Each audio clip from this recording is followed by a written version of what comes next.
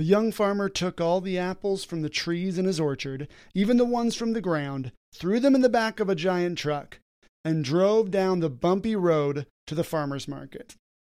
Most of his apples were juicy red, but a lot of them were turning black and blue. Welcome to Secrets for an Awesome Life. You ever see someone living a pretty awesome life and wonder, man, do they know secrets that I don't? Yes, they do. And this podcast is about those secrets. I'm your host, Joey Massio, certified life coach, educator, and counselor for teens and young adults. Welcome to my show. Hey everyone, do you like small talk?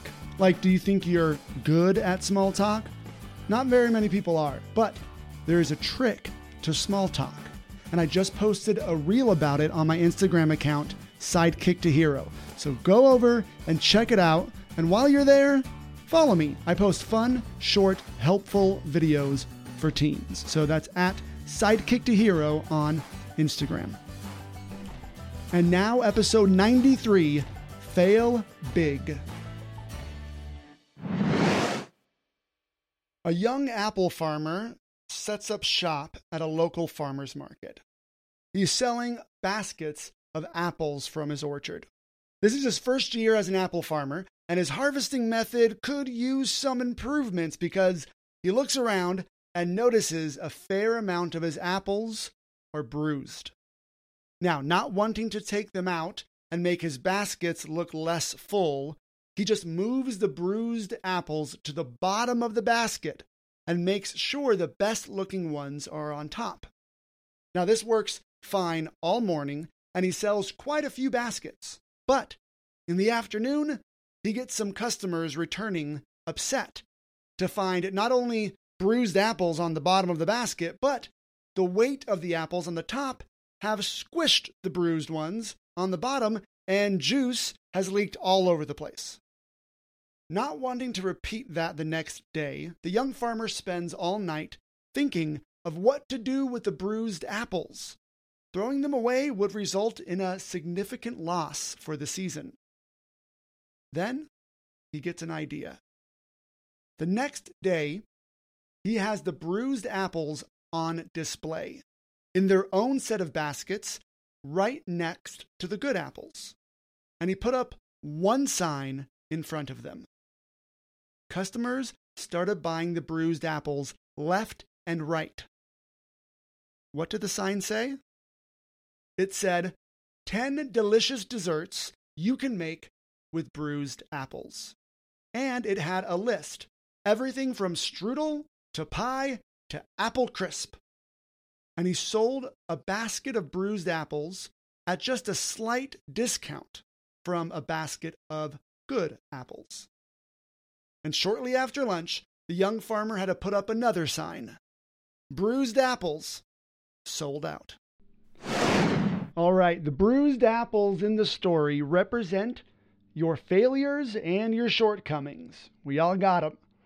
Now, our first instinct is to hide them from others, whether they happen all of a sudden in public. We hope nobody saw them, whether it's something that we perceive about ourselves and we hope nobody notices them. But here's the thing about bad apples. See, bad apples can spoil other bad apples. They can kind of spread. And I think it's the same thing when you hide your failures. You end up making them even less desirable. You end up making them worse. We've all done that when we've failed in a conversation and then we try to pretend like it didn't happen, but that just makes it more awkward. And we're like, this is what I say to do with your failures. I say you fail big. Now, fail big is an improv term. For those of you who don't know, I've done improv for over 2 decades. And I really, really love doing improv. And that's where you get a bunch of people on stage and there's no script and you make up a scene on the spot. There are actually rules to improv. There's no scripts, but there are rules. And when you practice or rehearse, you practice those rules. One of the rules is fail big. Now, this is what it means. It means to lean into your failure. Draw attention to it. Don't sweep it under the rug or push it to the bottom of the basket. A failure on stage in improv happens all the time. You say a joke, nobody laughs. You call somebody by the wrong name on stage because you missed what the other person called them. In improv, you want to hang a lantern on it. Now that's another phrase. That's from Hollywood. In Hollywood, when you hang a lantern on something, you're essentially, as you're writing a script, you are telling the director or the cinematographer that we're going to focus on this. Like if you're watching a show and a woman places a key in a cupboard, that's hanging a lantern on it. And it would look like in the movie where, she's in the room and it's a wide shot, and then she opens the drawer and all of a sudden there's a close-up on it and she puts it in there. And now the audience knows, that key is going to be important. That's where the key is. I see it. It's a trick you use to kind of get across some important information. I want you to apply that to your failures. And I'm specifically this episode talking about failures you have in communication or conversation with others. I want you to hang a lantern on it or draw attention to your failures. Now, if your brain freaks out at the fact that I just said that, then we're on the right track. It's going to be uncomfortable at first, but trust me, it's going to be much better for you and it's going to help you develop self-confidence. So here's what it would look like. I had a friend who had a first date with a girl, and he spilled a milkshake all over her. It went everywhere, like in her purse, all over her lap. It just went everywhere. And he handled it very well. Rather than being ashamed or trying to retreat from what he did, he leaned into it and he helped her clean it up. And he's, oh my goodness, yeah, I just wanted you to be able to drink your milkshake out of your purse. Here, you want a straw for that? That is failing big. Here's another example. One time I was having a conversation with someone, and if you know me, I don't sports very much at all. Like I do little sports in my life, little playing, little watching. It's just not my area of interest. And I'm talking with someone and they're like, oh yeah, I asked him, what did he do over the weekend? He was like, yeah, I watched the basketball game. I was like, oh, the basketball game. Did the Patriots play? Now, if you know sports at all, you know Patriots are a football team. And rather than retreating from it when he said, no, the Patriots are a football team, Joey, rather than going, oh, I'm so stupid, I'm sorry, and then all of a sudden shrinking away from it, I failed big. And I responded, oh, okay, cool. Yeah, you don't have to talk to me like I'm a child when it comes to sports because I don't know anything. So who did play? That's failing big. Sometimes when we talk, we flub a word. I flub words often. You probably notice on the podcast. I'll flub words or say the wrong word or I'll do things like that. Rather than just pushing past it and hopefully nobody noticed, try saying something like, oh, man, speaking is hard. I'm never going to say that word again. That word, I'll give somebody $10 if they can say that word. And then somebody does it. You're like, I don't have $10, but good job, right? Like that's drawing attention to it. Or it might look like this, calling someone by the wrong name. Like that, this is something I do often. And I use this trick. When I go up to someone and I'm like, oh, what's up, Stephanie? My name is Susie. Oh, okay. But can I call you Stephanie? Like that's me really like drawing attention to that. Or how about giving the wrong answer in class? Teacher asks a question in history, you raise your hand and you're like, the Ottoman Empire.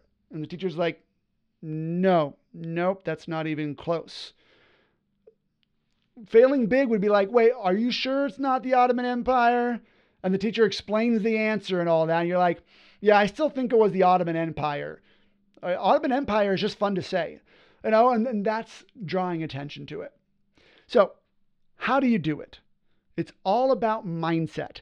I can't give you a set of scripts that you can just say whenever you fail. What I just said with, the calling someone by the wrong name, that's as close as I can get to it. But most of it is mindset. And here it is. When it comes to failing big, don't take your failures personally. A failure doesn't mean anything about you personally. It doesn't mean you're not funny or not as funny as that guy or not attractive, or it doesn't mean you're an idiot. It doesn't mean any of those things.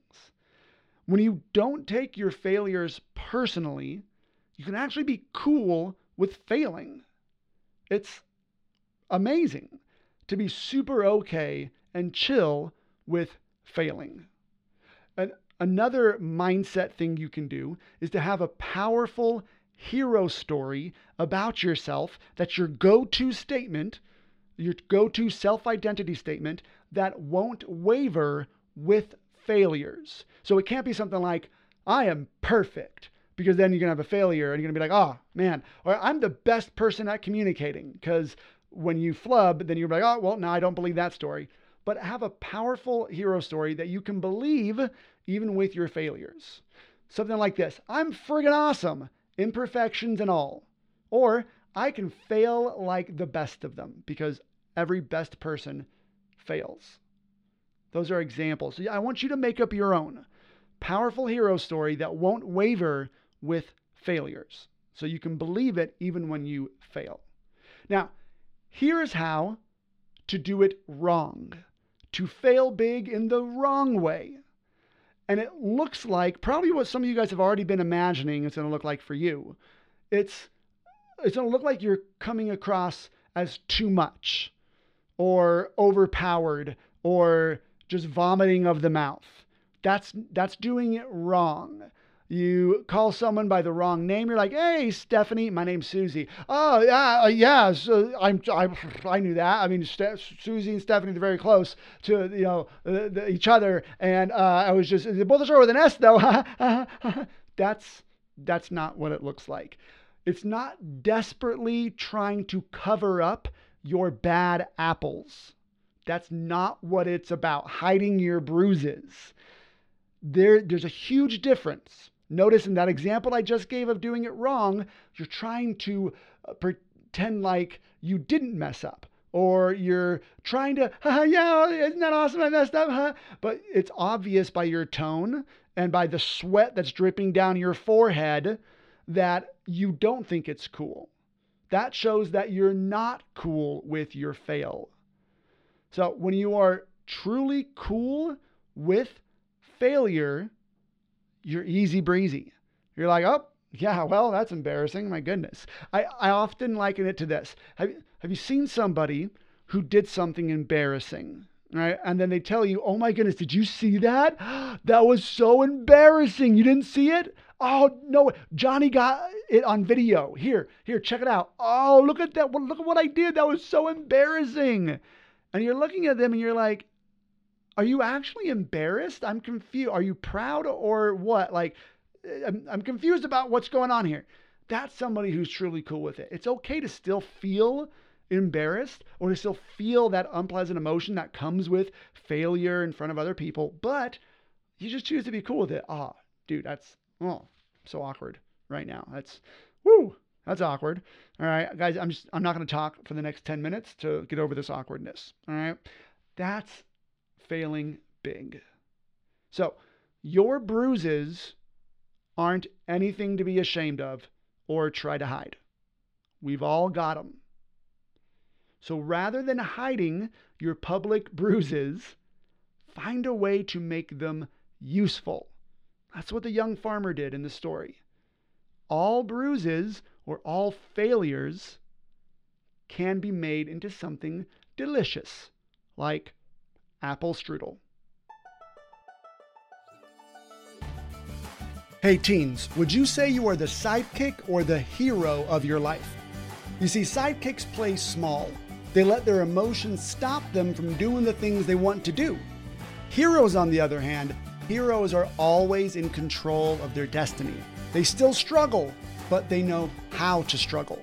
They know how to develop self-confidence manage their emotions, and take the action they need to so their story ends the way they want it to. If you want to stop being a sidekick and start being the hero of your story, let me be your coach. I take teens from sidekick to hero in the Firmly Founded Family membership. And this membership isn't just for teens. We have stuff in there for parents as well. So, if you're ready to switch into hero mode, go get your parents and go to firmlyfounded.com to see when our doors to the membership open next.